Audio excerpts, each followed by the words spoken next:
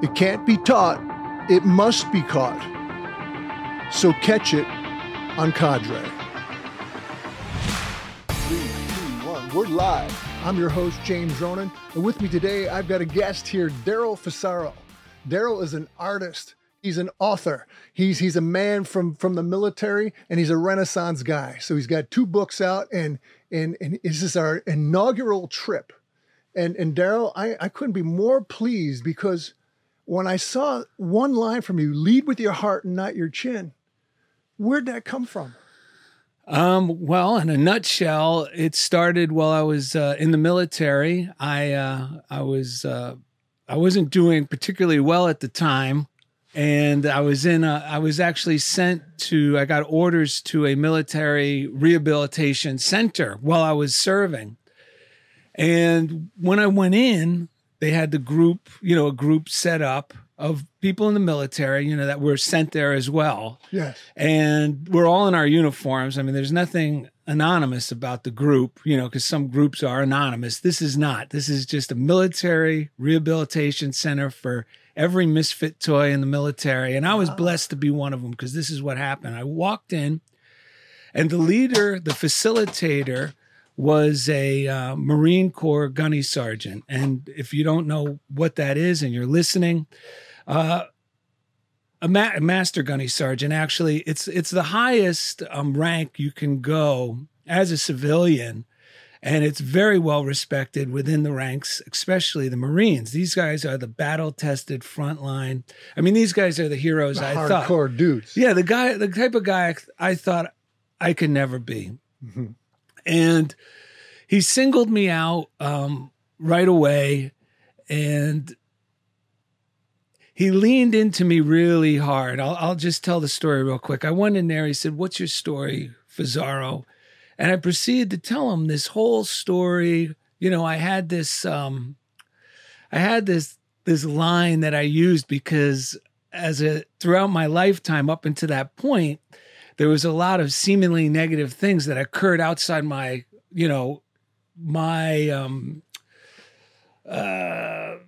what I could have done as a child and stuff. I mean, they were out of my control. That happened within our family.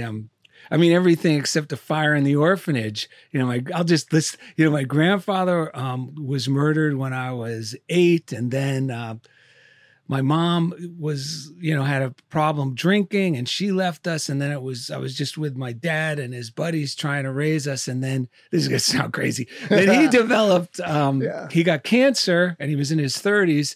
And then by the time I was 18, my younger brother, Eric, and I were on our own. So I told, and this story was a great, get out of jail free card. Sure. After, I was 18, I would use that if my back was against the wall, okay, it's okay. Because here's where I came from. Yeah, I feel sorry. You were the victim role. Okay. Exactly. Sure. Which is not a good way to go. No. So but I thought this would work with the master gunny sergeant. Sure. So I told him this, long tale, true, but my intention wasn't good. I was using it to be sympathetic towards me, and you'll think I'm special in this weird, twisted way, and maybe you'll treat me nice. Who knows what I was thinking at the time, but I get done telling him the story, and now I'm in the group, and he looks at me and he goes, "You know what you are, Fusaro? You're a phony beep." Ooh. And I got to tell you. He called you out. Yeah. He put it on the table. But this was, and I felt so humiliated. This is my introduction to the group. I wanted to run away. I couldn't run away. You can't leave. But that was good because then all of a sudden this peace came over me. I don't have to pretend to anymore. Yes. And as soon as I did that, and I felt this relief, and I just felt that peace, even though it was humiliating when it hit. He said, "Fusaro, you want to know how a coward goes through life?" And I thought, oh no, he's going to give it to me again. This is a smackdown. Yeah. And he raised his arms and clenched his fists like, a boxer goes into the ring. Sure. And he said, like this. And he goes, "I wasted my entire life going through life like this because I was afraid of life. And he said, wouldn't it be great to go through life like this? And he went like this, opened up and he smiled. Ooh. And he didn't look like this tough me. He looked like a beaming, child. Like, it was incredible. He was a glowing light. He was glowing, yes. Yeah. And inside I didn't say anything out loud because I was still overwhelmed by the whole thing. And you're 18 right now. No, at that time I was 23. 23 when you got called out. Yeah. Okay. And I was a year in the military. So I didn't say anything out loud, but inside I could hear my whole inside voice go, I'll do anything for that. And that's the moment where everything changed. You would do anything for that moment of releasing the hands up and yes. extending the arms. To be able to and live being like vulnerable. That. Yes. And because these guys then proceeded to talk about, and it was so like incongruent with what you would expect, from a Marine Corps gunny sergeant or in a military sure. facility. These guys just keep reiterating the power of love. That love is the most powerful force yes. in all the universe. Yeah. My brother, we're brothers. Yes. I'm telling you. There's no mistake you're sitting there. Well, and I didn't know this was I was like, are you kidding me? Okay. Then it's like, I can do that. I could learn to love. That's one thing I know I can learn to do because everything else just seemed overwhelming. You know what I mean? Try to get ahead and do this and do that. Or I never felt good enough as is. So what that created for me was I was running on only two modes, and it was worry and scheme. I was either always worried or scheming, like using fear-based problem solving to try, like, if they say this, I'll say that. Yeah, if they do, and it doesn't work. You had it all scripted out. Yeah. Just to protect your false self. Yeah. And now in this moment with this guy, he's saying you could just drop it. Yeah, man, this is incredible because you're telling me about you're in an environment of badasses. Yeah. Who love. Yeah. There's a book title somewhere there. I might borrow that. Badasses who love. Yeah, you'll find a lot of them. You won't be sure to find a lot of badasses that their badassness comes from applying love instead of force. You'll be able to find a lot of those men. I didn't know they existed until, of all places, because I was in the military. Because my father, I thought being a man, I'm going to just tell this quick story. Sure, no. When I was like 14 or so, I asked my dad, my dad's raising us by himself. And I grew up in New Jersey. So I did too. You did? Absolutely. I grew up I was born in Forge, New Jersey. Okay. And then I spent a lot of years in Wayne, New Jersey. Oh my God. You're not far. My family's all in Bergen County. Yeah. In North Arlington. Yeah. You know where I grew up? I was born in Passaic, New Jersey. And I grew up in Clifton, New Jersey, which is right in between Bergen and Wayne. Absolutely. We used to swim against those in the swim team. Gets ladies and gentlemen, there is no mistakes here. And here's what I tell anybody tuning in right here, right now. I always say this. I says, we can't teach it. You got to catch it because everything Darrell is saying right now, there might be one word, one sentence, one paragraph, one segment. If they catch that one string, it can change their life forever. Yes. So thank you for saying, okay.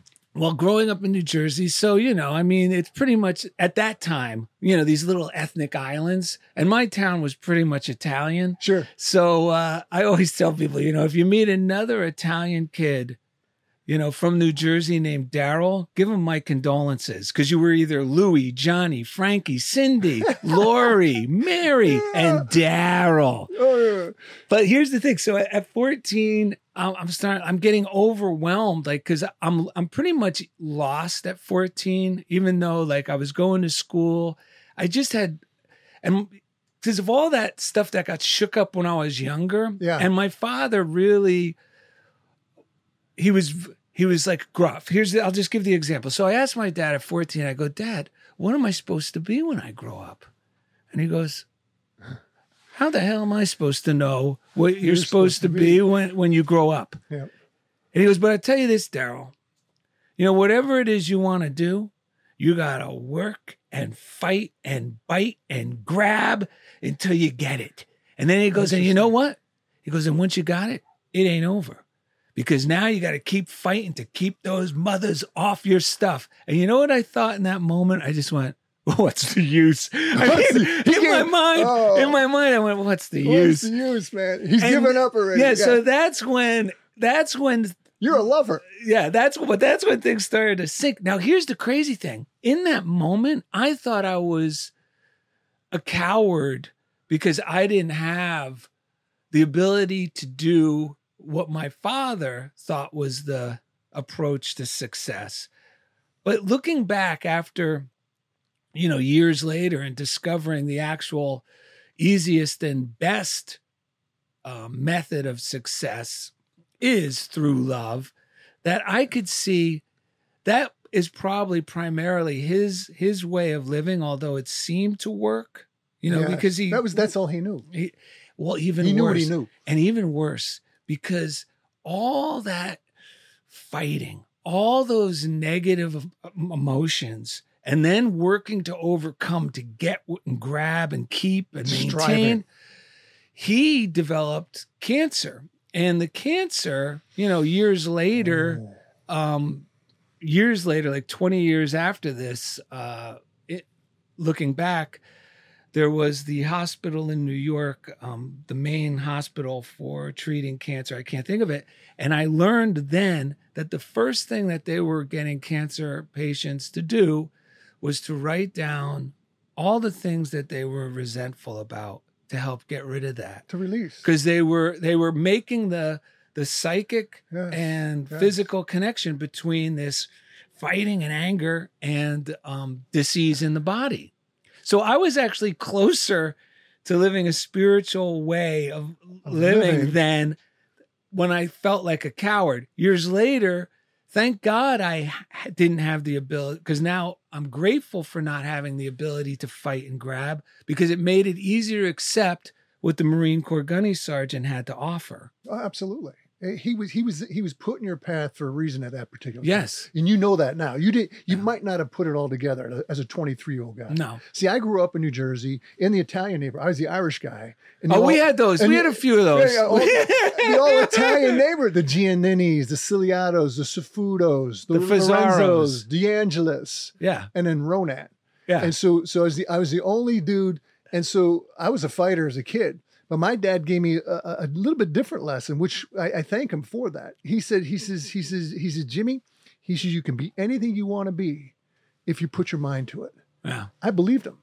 And so that's what changed my life. Yeah. I started getting really, really, really, really focused. Now that leads into other issues. Yes. You understand? Yeah. Because now you become an achiever and a human. It's all about performance. Right. So then you have to understand who you truly are beyond the performance. Yes. And so that's my next question for you. So you talk to me about a lot of things there, and I like the badasses with love. But let me ask you this: without your titles of whatever titles, comedian, author, artist, who are you deep? I already think I've got a sense, but who are you way deep down inside? Way deep down inside. Wow, just hearing that question kind of pulls you in there, doesn't it? It sucks you in. Get rid of mother, father, sister, brother, CEO, whatever. Who are you when you go deep? At the most rudimentary level. If you had to think what your earliest memories were. See, I'll give you an example. When I was a kid, I used to fight for other kids. My brother was always bullied. The kids in the neighborhood would get bullied. I'd end up in fights, fighting for the guys who were getting bullied. So I knew at an early age, I was a guy of virtue or a protector, if you will. And then I became a protector provider throughout my life. But I knew that at a very early age. So I'm asking you that. And one of the things that you coined before is you're a lover. Yeah. You're making me think of a lot of things here, but I think deep down in my core, that feels like the most, the rudimentary part of me. And I don't mean this in any ego way at all, is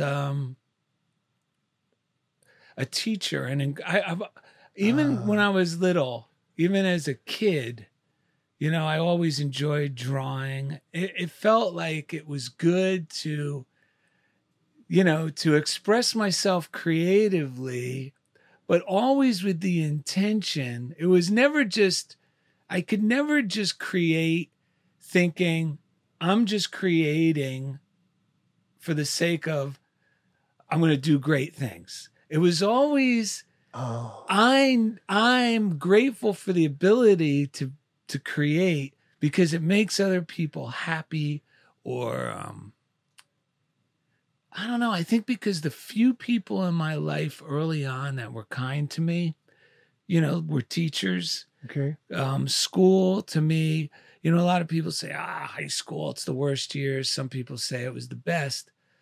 But for me, high school was, school in itself was a sanctuary. Sure. Because, very young, when my mom and dad were together, it was a nightmare at the house. And then after my mom left, my dad was so much of a disciplinarian, and he would lean into me so much and say the meanest things. I'll give you a few examples. Yeah. He's being real and raw. That's good. So, out of nowhere, he'd look at me and go, "You know what this is?" And I'd go, an okay sign? I actually said an okay sign. This is how sweet I was as a kid. I said, an okay sign? He goes, it's a 0. Oh. You know what? That's what you are. You're a beeping 0. Ooh. Now get out of my face. You make me sick. Wow. Out of nowhere.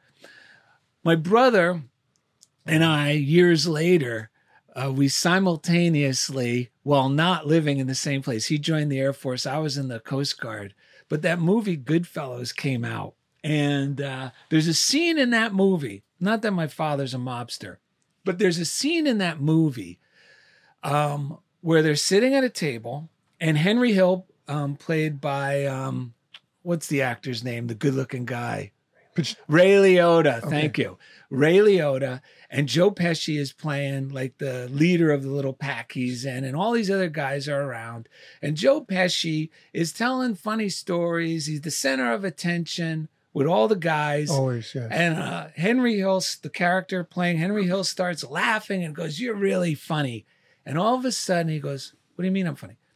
We saw that. We weren't living together. We call each other, and I go, "Did you see the movie Goodfellas?" And my brother immediately goes, "Oh my God, that scene." And I knew exactly. Because he flipped. Because that's what my father I remember would that do. scene. The guy just flipped that's on what, that. Yeah. So that's what our father would do to us. At any moment, at any time, I could be with anybody. It didn't matter. It could be in front of his friends, my friends.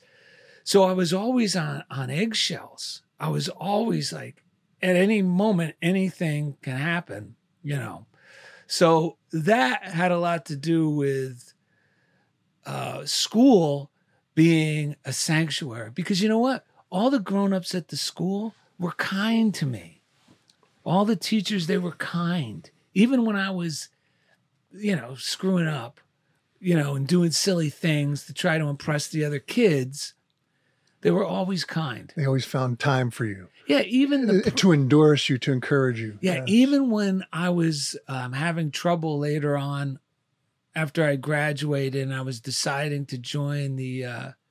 I can't believe I haven't thought about these things in 1,000 years. No, this is awesome. I was, wanted to decide I'd join the Coast Guard, but I wasn't joining the Coast Guard because I felt patriotic. I was joining the Coast Guard because I had a twisted idea of what discipline was. I thought, because I'm floundering, sure, I had. So you're looking for structure? I'm looking for structure, and I thought I need discipline, mm-hmm. And my dad's gone now for a while, so I thought discipline was surrounding yourself with like structure that's like impending punishment. So you're like forced. You have to do it. A prison term. Yeah, prison term. Yes, and that's basically what I was looking for. Yeah. Thank God I didn't get that. But of course, now we know, now discipline, it's funny. It's weird how the meanings of words are right there in plain sight, Yes. but you don't recognize them until all of a sudden you get it. Till you catch it. Yeah. I had no idea. Like, discipline to me, I mean, now literally means the origin of the word, which is a disciple. And it means, like, if you go back to Latin, simply Discipline. to follow the loving way. So now, like, discipline to me. He's taking my words. Well, wait. This is amazing. Well, now discipline to me is when I feel malice grow in me, or I feel jealousy or envy, or I feel nervous about something. It's restraint. Don't act on those feelings. Those are indications you're going in an unhealthy direction. Put That's on why pause. yeah. And now redirect towards love. Restraint and redirect. So when I was applying for the Coast Guard, they asked if I could get a letter. Well, my dad's not around. My mom's, I have no one really to ask.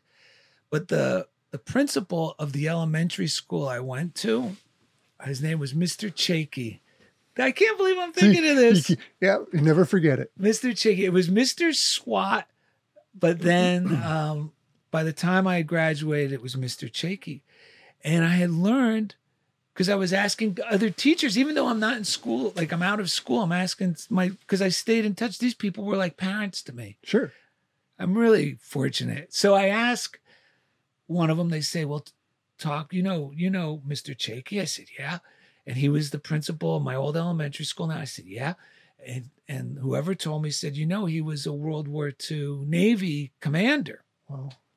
Of his ship and stuff. So why don't you talk to him? So I go talk to him. He wrote a letter for me. Can you believe that? Yeah, he's endorsing I would have you. never gotten in. The young Darrell. I forgot about that till just now. Isn't that crazy? Wow. Wow. See, folks, look what happens. Looks what happens. I mean, he's catching it. He's catching the old memory. This is the man you've become.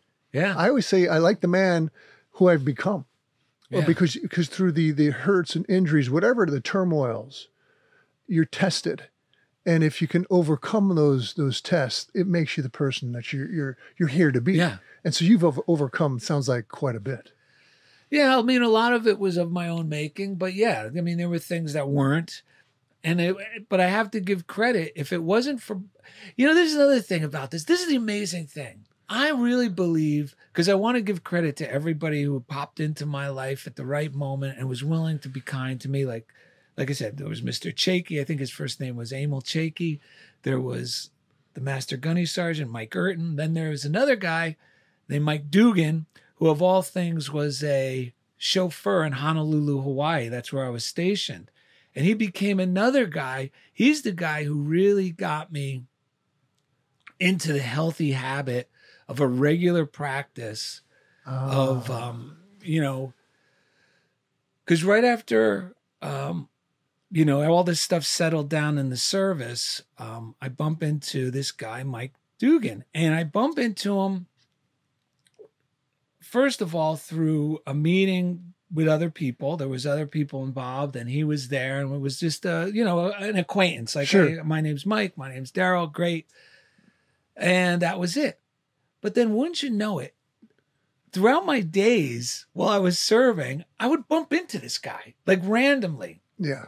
And then synchronicity. Absolutely. And then one day, I was complaining to him about a host of things. You know what?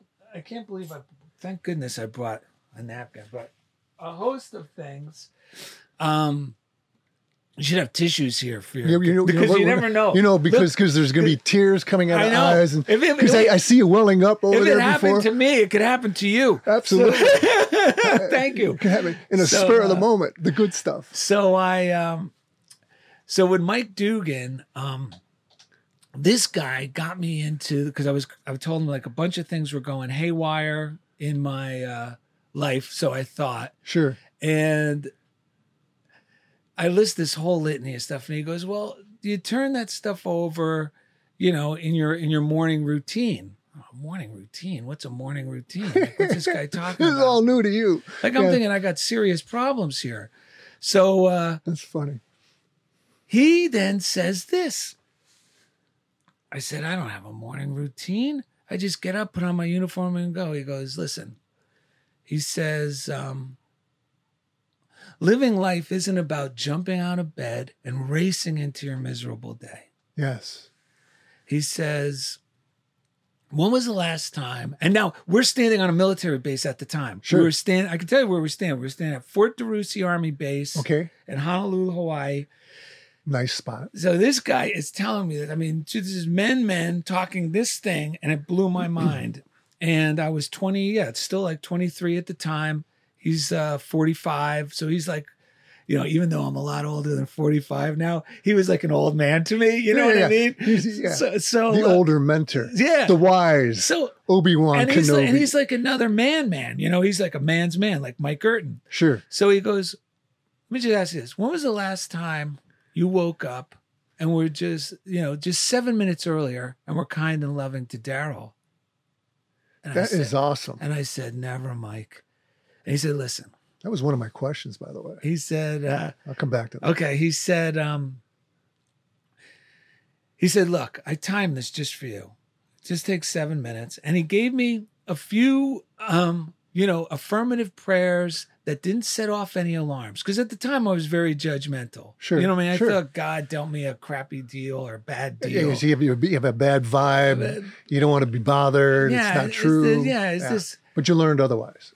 You know what the thing is? I became open-minded. Yes. Thank God. When you're down and when you're out, you have nowhere to go. Yeah. All of a sudden, I'll try anything. Yeah. You know, I've been there, by the way. Yeah, I believe it. I could tell. When you scream out sometimes, what happens, the first words, when it's going wrong, oh my God, you start saying, oh my God.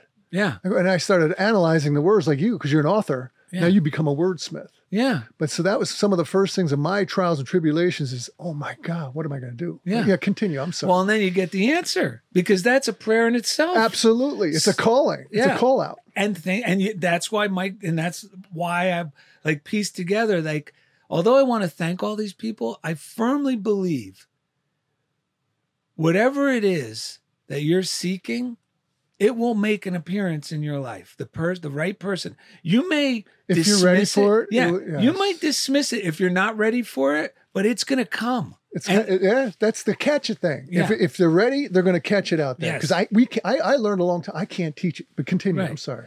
So Mike gives me a couple prayers that don't set off any alarms, because they're not like religious prayers, just like, the generic prayers.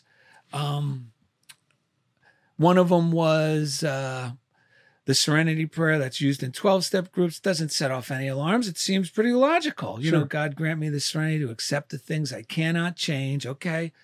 Release. Take my hands off the mental steering wheel, God, to accept the things I cannot change, the courage to change the things I can, and the wisdom to know the difference. And so he gave me a couple of these simple prayers like that, and then suggested some daily morning positive readers. One of them was Around the Year with Emmett Fox, which is a very positive affirmations. Yeah, affirmations and affirmative readings. And he said this. He goes, listen, just try this for 30 days, even if you don't believe it'll work. And he said, I could guarantee you, if you just do this for 30 days, you'll be amazed at how much your life will transform for the better. And now this combined with what Mike Gerton said was the magic recipe, because now I could let go of fighting, but not only that, it started to teach me the power of believing, because it helped me.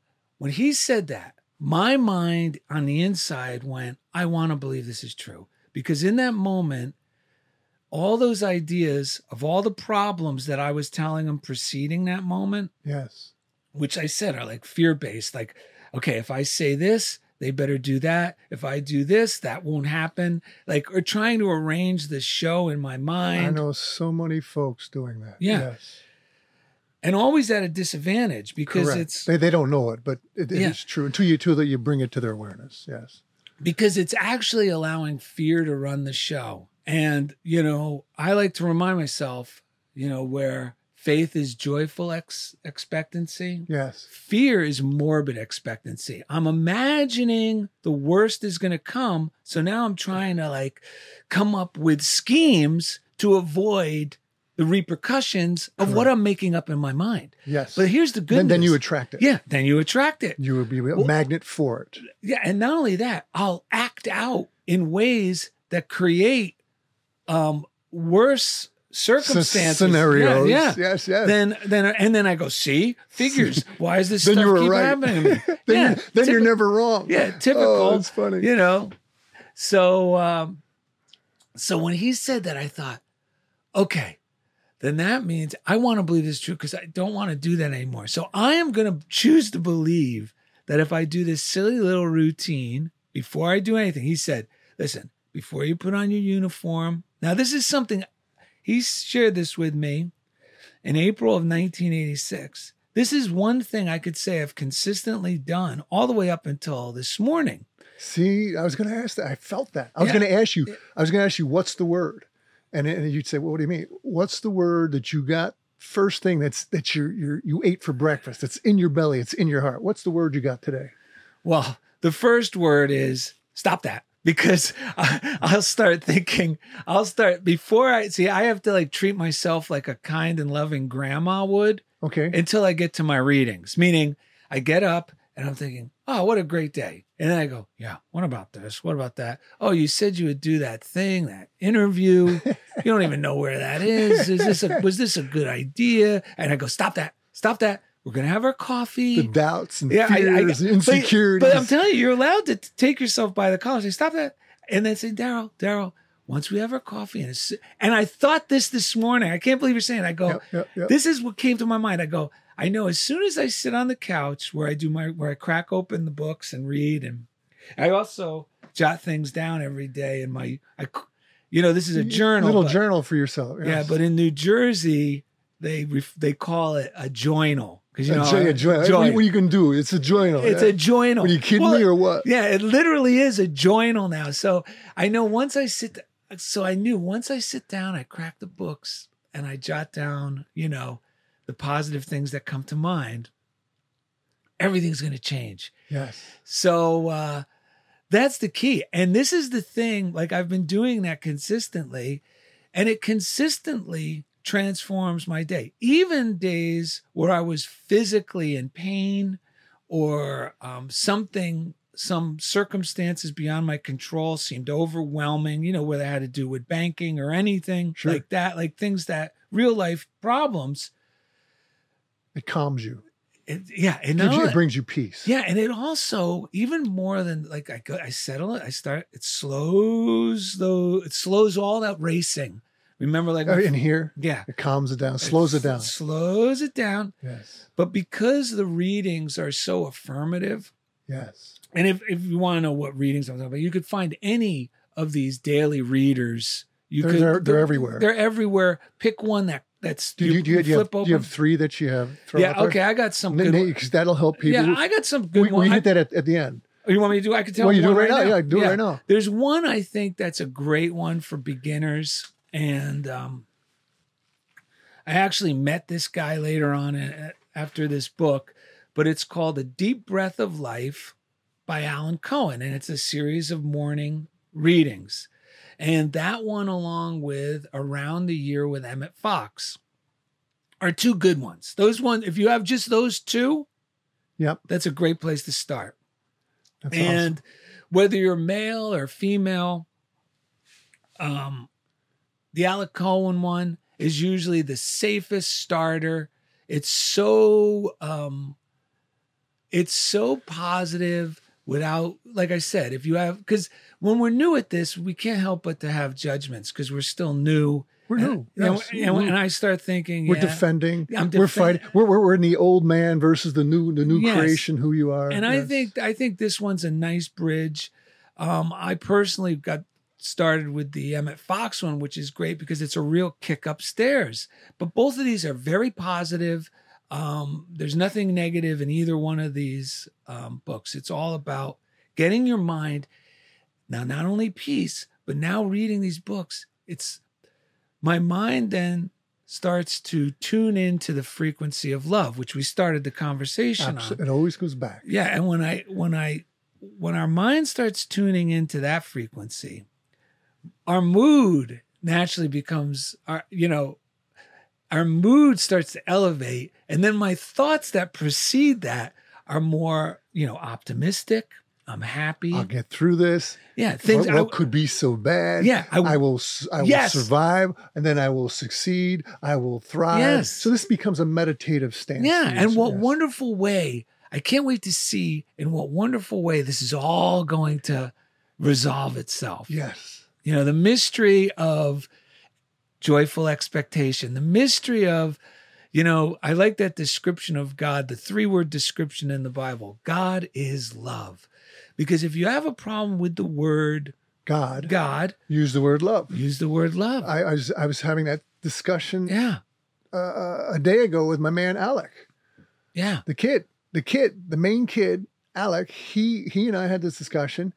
A lot of people get turned off by the religion and God, and I get it. Yeah, because there's a lot of harm and foul that went on, in particular in the Catholic Church or whatever. Yeah, I don't want to single anyone out. I don't want to shame anybody. It happens it happens across the board. I'm not here to judge, but we said it earlier, and we said it at the same time. Love is the most powerful force in all the universe, and I think the real warriors, the military guys, the Marines.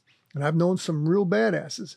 They get to the point where they've risked their lives so often in so many scenarios, they've come to revere life and they've come to revere love. Yes. And that's a big advantage to go through life. Yeah. Marcus Aurelius, one of the greatest Roman emperors and warriors and leaders. You're my man. The heroic life. Yeah. Well, He reiterates over and over to himself that hate is not the solution for hate. No. That only love will resolve anything. Hate. Anything. Well, we're at no world. So here's current events. I feel that there's a divide in the world ever since Trump and MAGA and this and that, and we see in Minneapolis.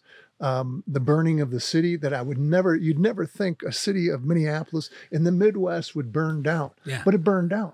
And that's because there's a lot of unrest out there. Now, we don't get into political discussion here. However, if more people come to the world leading with the heart and not the chin, guess what? Guess what would happen?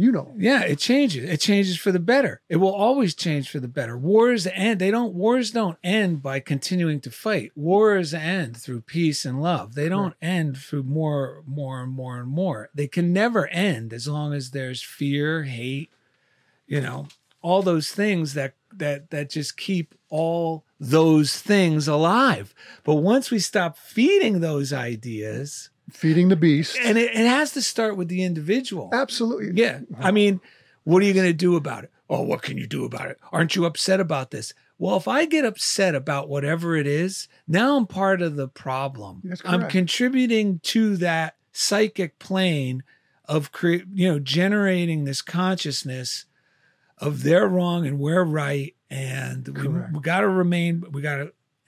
to make decisions based on self-protection rather than choice. Rather than unity. Yes. And it's not good. But if I continue to affirm the best and think the best and not participate in, yeah, you're right, they do deserve it or they don't deserve it or, oh my God, well, now I'm part of the solution. Correct. And it has a ripple effect. Bringing up a conflict, years ago when we were during the Cold War, I can't believe this is a perfect time to share this story. During the Cold War, I was in the service. And a couple of Marines I was working with, after I'd gone through that, I actually served for another 4 years and I extended a year because things changed. Because you were in paradise now. Yeah, everything changed. You changed his attitude. Everything changed. Yeah.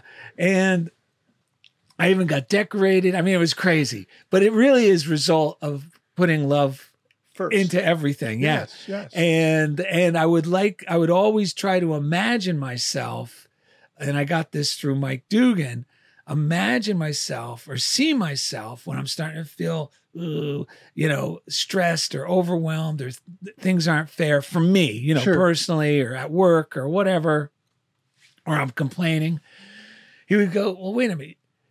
Always try to see yourself as an ambassador of God's love. And I was like, oh, this is great. Because I always, as a kid. That goes back to what you said before. Yeah. Remember, the root word of discipline is disciple. Yeah. What you're disciple of good. Yeah. A disciple of what? Yeah, love.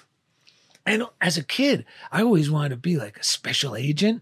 So it's like now I get to be like a special agent. Only I'm like tipping my hat to kids, as I'm going through my day in my uniform, being kind, holding open doors, anything I could do.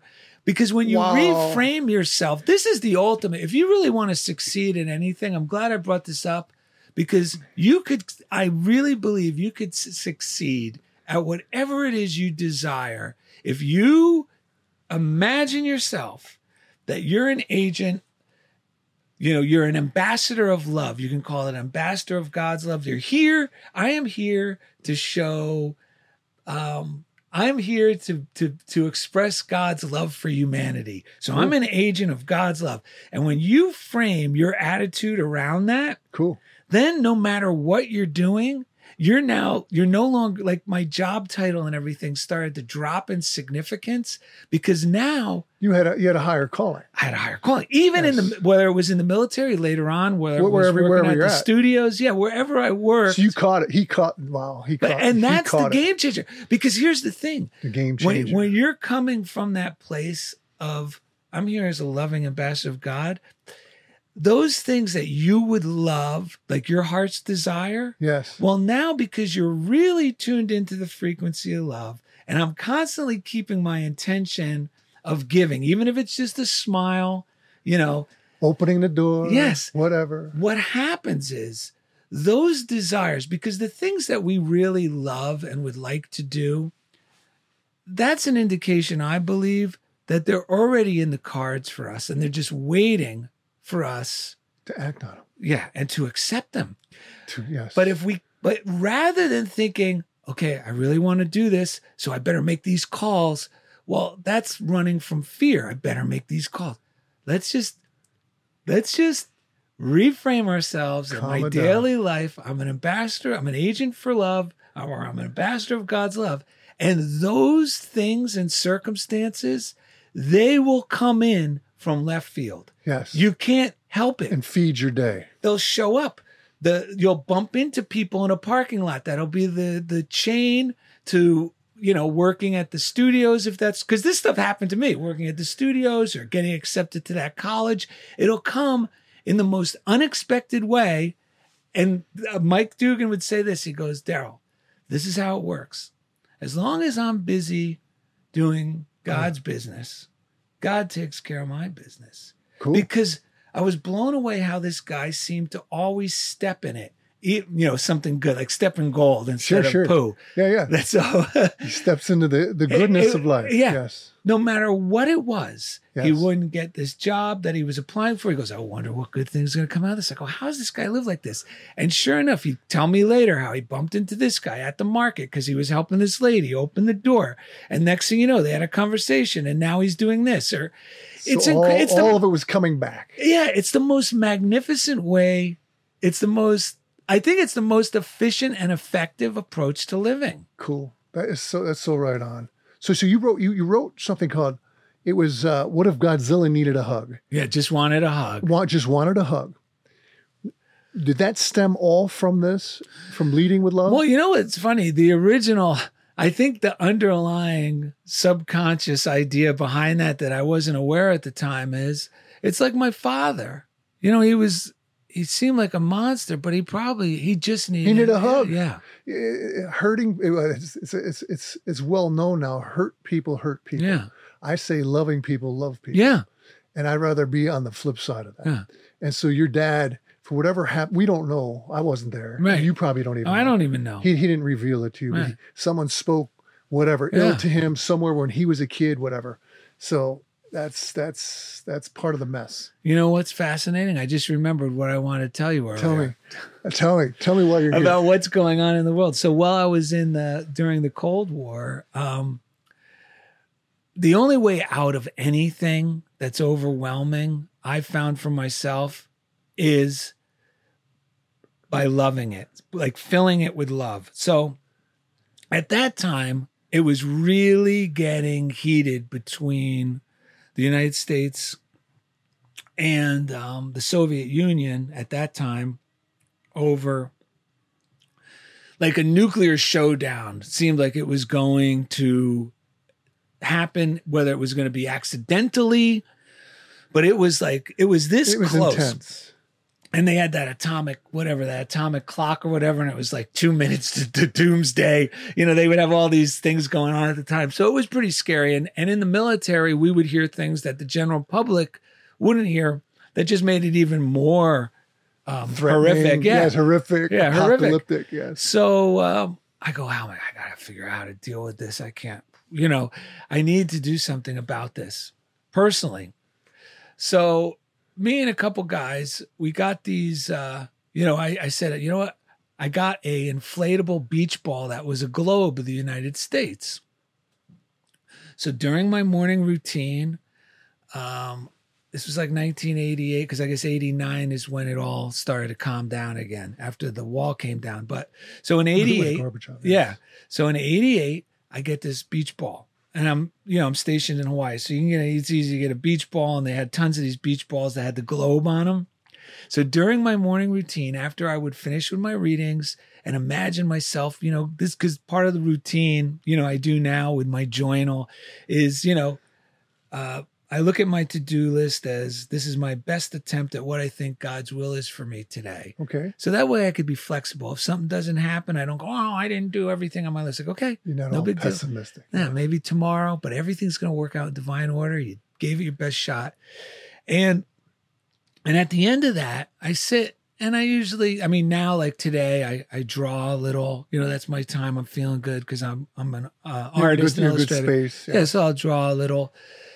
But back then, after I did my little routine, I took the beach ball and I would sit on my balcony. They call it a lanai. Yeah, lanai. I got a lanai in Florida. In Hawaii, yeah. I'm missing my lanai.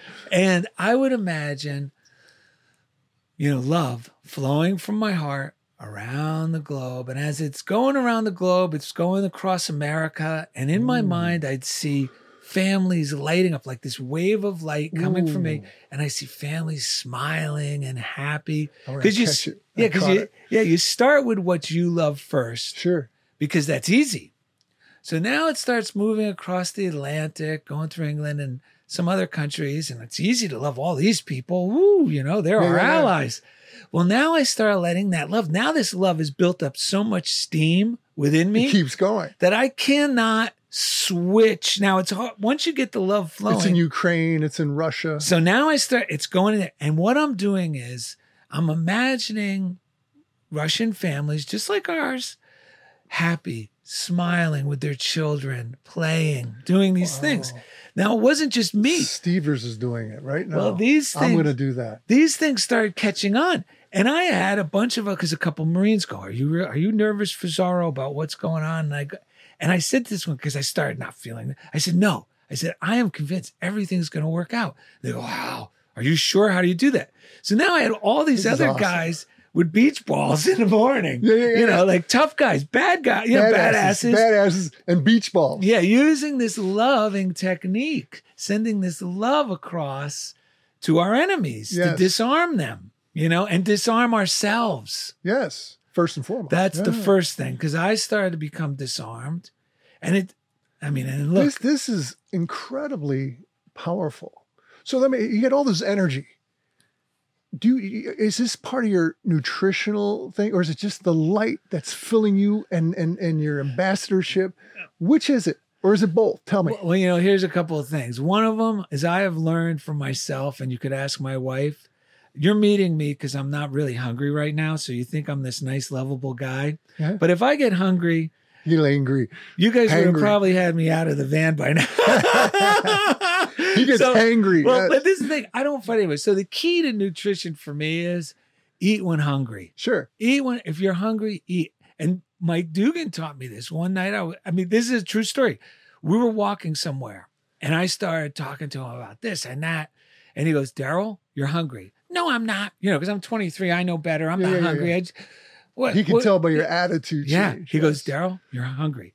I said, no, I'm not. He goes, go in there and get a McDonald's. I go, I don't eat that unnutritious food. He goes, Darrell, this is for psychological reasons. This is a guy, he was like, it's an order. He was serious. He goes, you go in there and you get yourself a Big Mac and eat it, or I'm never speaking. Fries, some large fries. He goes, or I'm never speaking to you again. Yes. And I thought, well, I don't want him to never speak to me again. So I went in there, I ate, and all of a sudden I went, oh my God. I come out. And he goes, so? I go, you are right. You're right. So I Mr. learned a valuable Mellow. lesson. So nutritionally, I eat when hungry. And as far as a routine for fitness, I mean, there was the time in my life where it was go, work out, gotta look great, Yeah. Ego. I was pushing myself through ego to stay fit. Yes.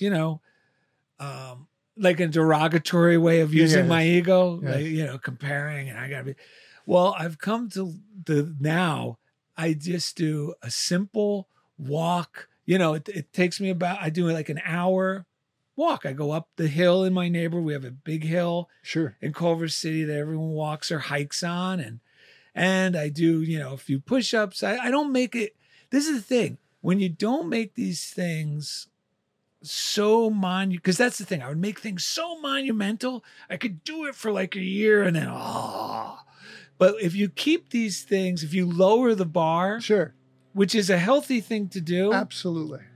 You lower the bar. So now, staying fit at my age, I just do my walk. I made it so it's something I could do at any time. So there's never really an excuse if I feel like, and it's also great for mental health. That's the main reason. I'll go for my walk. All of a sudden, everything starts to come back into focus, proper focus. Sure. And eating when hungry, I mean, now I don't fight it. My wife says, are you hungry? And instead of going, I'm not hungry, I go, you're right, I'm hungry. She knows. And I just eat. Mama knows. I just eat, and I'm a new person. Yes. Now, how did you meet your wife? Is she like you? Okay, this is an amazing story. I like amazing stories. There's another one that shows you how all this stuff, how, first of all, I've been living this way now when I met my wife for 5 years. I had just gotten out of the service. Clean, clear, concise. My morning routine, I'm living, You got a little structure going. Well, here's what happened. For your listeners, I really believe, there's two attributes to our personality that we all have. And if we engage them, that's when our goals come together. And one of them is the ability to visualize with loving expectation.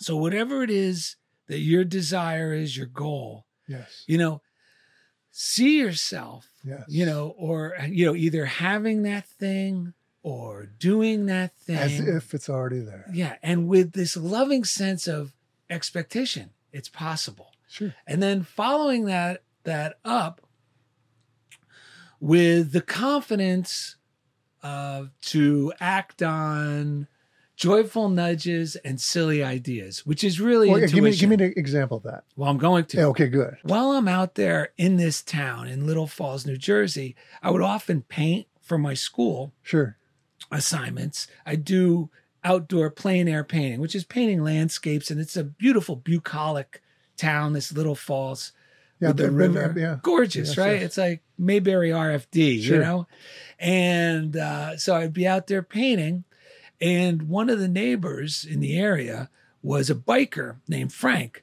Now, this guy was a biker. These aren't like, guys now, 40-year-old accountants that get tattoos and Harleys. Yeah. Yeah. So this is like, but it was amazing because he was really impressed with me doing these paintings. So on one particular Saturday, he says, hey, I'm having a party tonight. Why don't you come?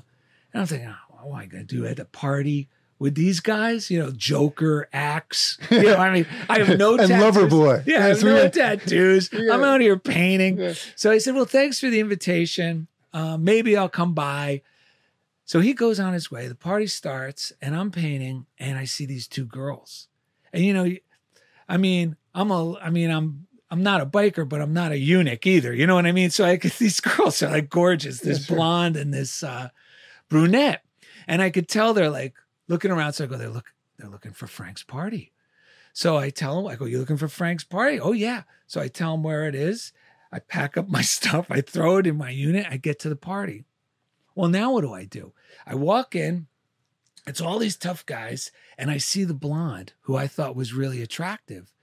And she's at the food table talking to this guy with just a leather vest, tatted all up, shaved head, and he had a tattoo of a bullet going in this side, coming out the other side, and brains coming out the other. So I went, okay, she's off limits. And how do you fit in a situation like this? Remember we talked about being an ambassador of God's love? You got to finesse everything. And it's all about giving. So what do? I introduce myself. Hi, I'm Darrell, Frank's neighbor. Oh, you're the guy who paints all the time. I said, yeah, that's me. And I'm also asking Frank, do you need me to get more beer for you guys? I'm helping pick up plates. I'm being of service. I'm giving.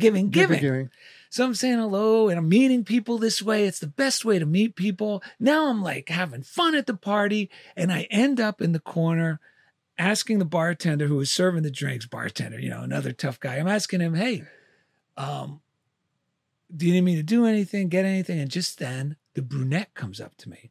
All right. And she starts asking me, she goes, I heard you're an artist. I go, yeah, I'm an artist. She goes, did you ever hear because I had some shows in New York at this time. So I'm thinking, ooh, And yes. This is a bird. You had some big shows. Thanks. Yes. Yeah. And I'm thinking, this is a bird in the hand. She's interested in me. She's asking me about art. It's an easy one. Yes. Yes. Easy conversation. So then she asked me about the Metropolitan Museum of Art. Have you ever been there? Oh, of course. I love the Met. That's what I'm telling her, which I did. And she starts now talking about these different parts of the Met, like Egyptian 16 this and, royal that and the Qing dynasty and all this. Birds of a feather here. No, yes. But I'm thinking, what the hell is she talking about? She's beyond. I went to art school and all this other stuff, and I have no idea. I have no interest in any of that stuff.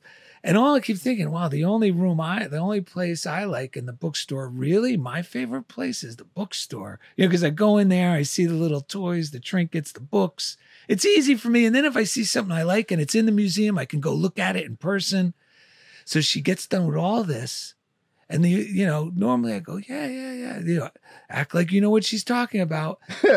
Or, go along with it. Fake it. Because you don't want to lose her. Yeah. And she goes, so what's your favorite room? And you know what? I just let her have it. I said, the bookstore. But here's the thing. Remember we talked earlier about being genuine and authentic? Yeah. When we're ourselves. Yes.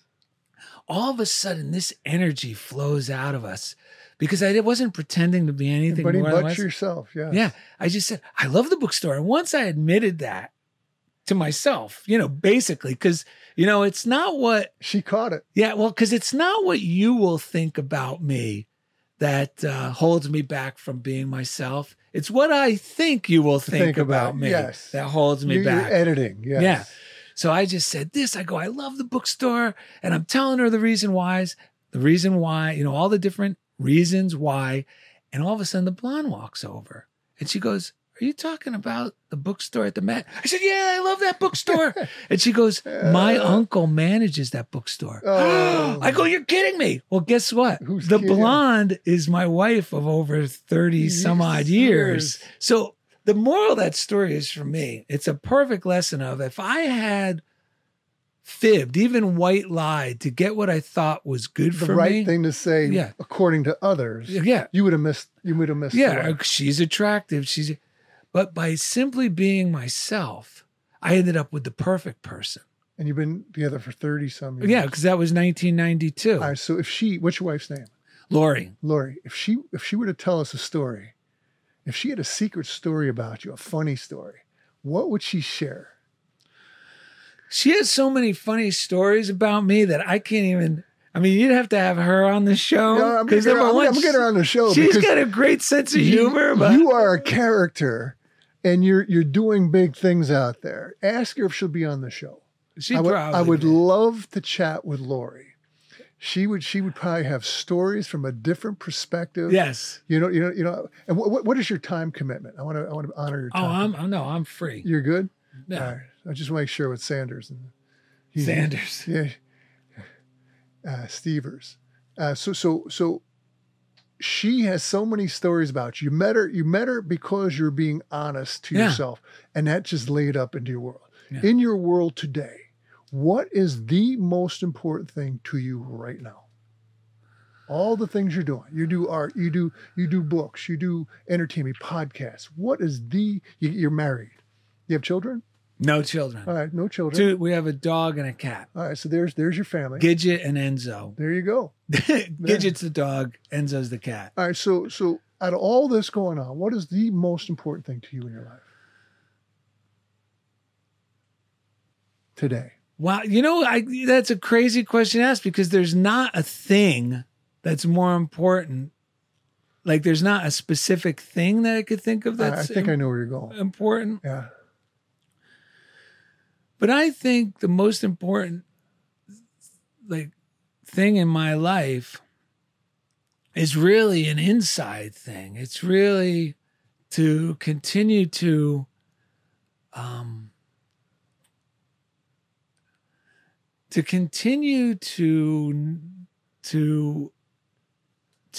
redirect myself towards love and encouragement, not just towards others, but to myself, because those things seem to make me the happiest. And then everything else seems to fall into place. Yeah. Because then I'm the best husband I could be. Yeah, so you want to continue to morph into the better version of what you know is possible. Yes, I haven't. Right, well, there's a message for the world, right? Well, that's the best thing, because that excites me, and that's what I'm all about. I was talking with Steve the other day about how, we know some people that have grown, and albeit very successfully from where they were in life, but there comes a point where now they're resting in that area, and it's not a bad area. No, but for me, complacency. It's a complacent area, and for me, I love that I even have mistakes, and that I'm learning from even today. Instead of the old me, hopefully I'll get to this place where I'm not making mistakes and I'm just walking on water and being kind every single moment of every hour. But the good news is these are different areas to grow. At least I'm growing. And it's just like when people ask me, well, what's your favorite? Are you focusing painting? on any one area, or you just... No, Did you have a relaxed awareness of an area that you need to get better in, or you think you should be better in? Well, it depends on what time of day you ask me. All right, so... yeah. But the overall thing, it's just for instance, every creative thing I do. Yes. Because people go, what's your, one of your greatest drawings or whatever, drawings or things you've written or things you've done, whether it was acting or producing or just an art show it's always the next one. It's always I'm always looking forward to being surprised around the next corner. Yeah. But how am I going to be surprised by my own innate creative ability that I haven't discovered yet? What's next? Yeah, that stuff that we really don't have control over mastering, but somehow in a relaxed frame of mind and in a loving, optimistic attitude, all of a sudden, oh my God, how did I draw that? Or, oh my God, did you see how I was able to do interact with that guy? It's coming through you. Yeah, it comes through you. That's the exciting moment. Yeah. So that's the most important thing to me, is the ability to keep myself open and confident, because it takes courage to release and show up and draw or whatever your thing is, because you're exposing your real self. You're exposing what's inside of you.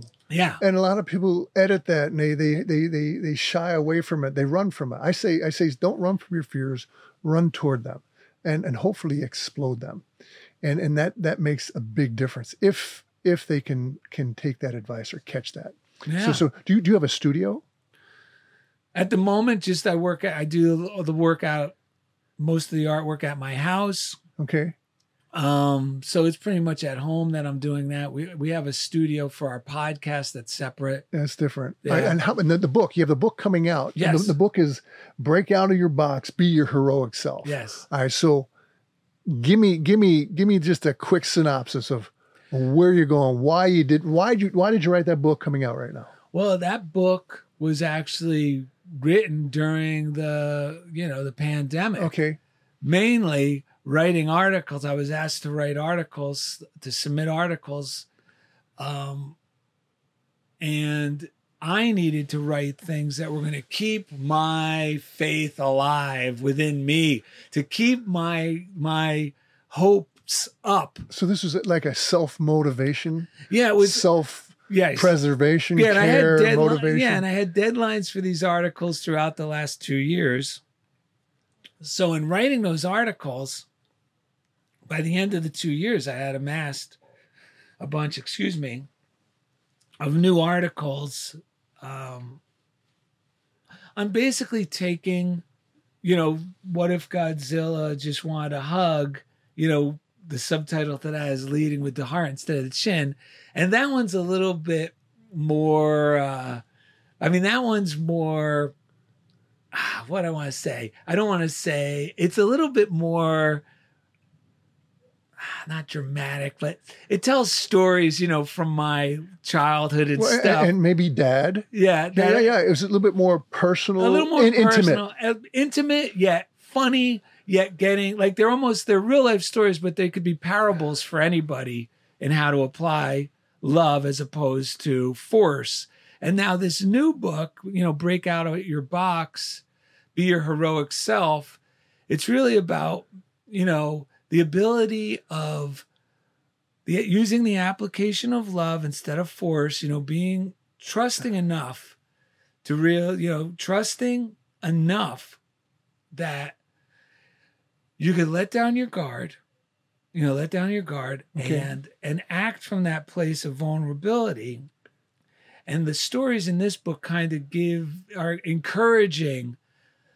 They encourage the reader to give give it a try in different scenarios. Sure. And through experience, because each one of these stories is factual, how you'll always end up with better than expected results. Yes. If you trust in this process, which is being genuine. And being genuine, the word genius, everyone goes, oh, he's a genius. Yeah, the people who are geniuses because they're letting themselves be vulnerable, and their genuine self comes through. Yes. And that's when we have these inspired ideas. Yes. All right, so that's the impetus for this book. Yeah. All right, so we're running out of some time here. So let me ask you this. What question do you wish I would have asked you? What do you want to reveal? If I miss something, what do you, and by the way, I want you back as a guest. Okay. But let me just say, what question do you wish I would have asked of you? You asked a lot of questions, Jim. Yes. Yes. What question? Let's see. I you know what? It escapes me. I can't think. That's cool. I think we pretty much covered everything. I wanted to ask. I wanted to see, because you're a deep guy. Now you came from a checkered background, let's say. Yeah. And you were kind of doing some things in high school, and then going into the armed services, and you became a wordsmith and an author. Was that difficult? Okay. You became in certain ways a self-master. You do art. You do writing. You're encouraging people. You're a teacher. You're funny. You do jokes. You do a lot of stuff. So and that's the genius that you let just come through you. Yes. Was it hard? Was it hard transition? The hardest transition is when you had to catch it and realize and do this. Yeah. That was the biggest challenge. Yeah, that's still the challenge. Okay, well, of course. It's still the challenge of protecting myself versus opening up. Well, that's very powerful. Yeah. I had a blast here today. I want to thank you guys. Until next time, have fun doing what you do and appreciate those around you, and always be with love, joy, and peace. See you soon. Catch it on Cadre.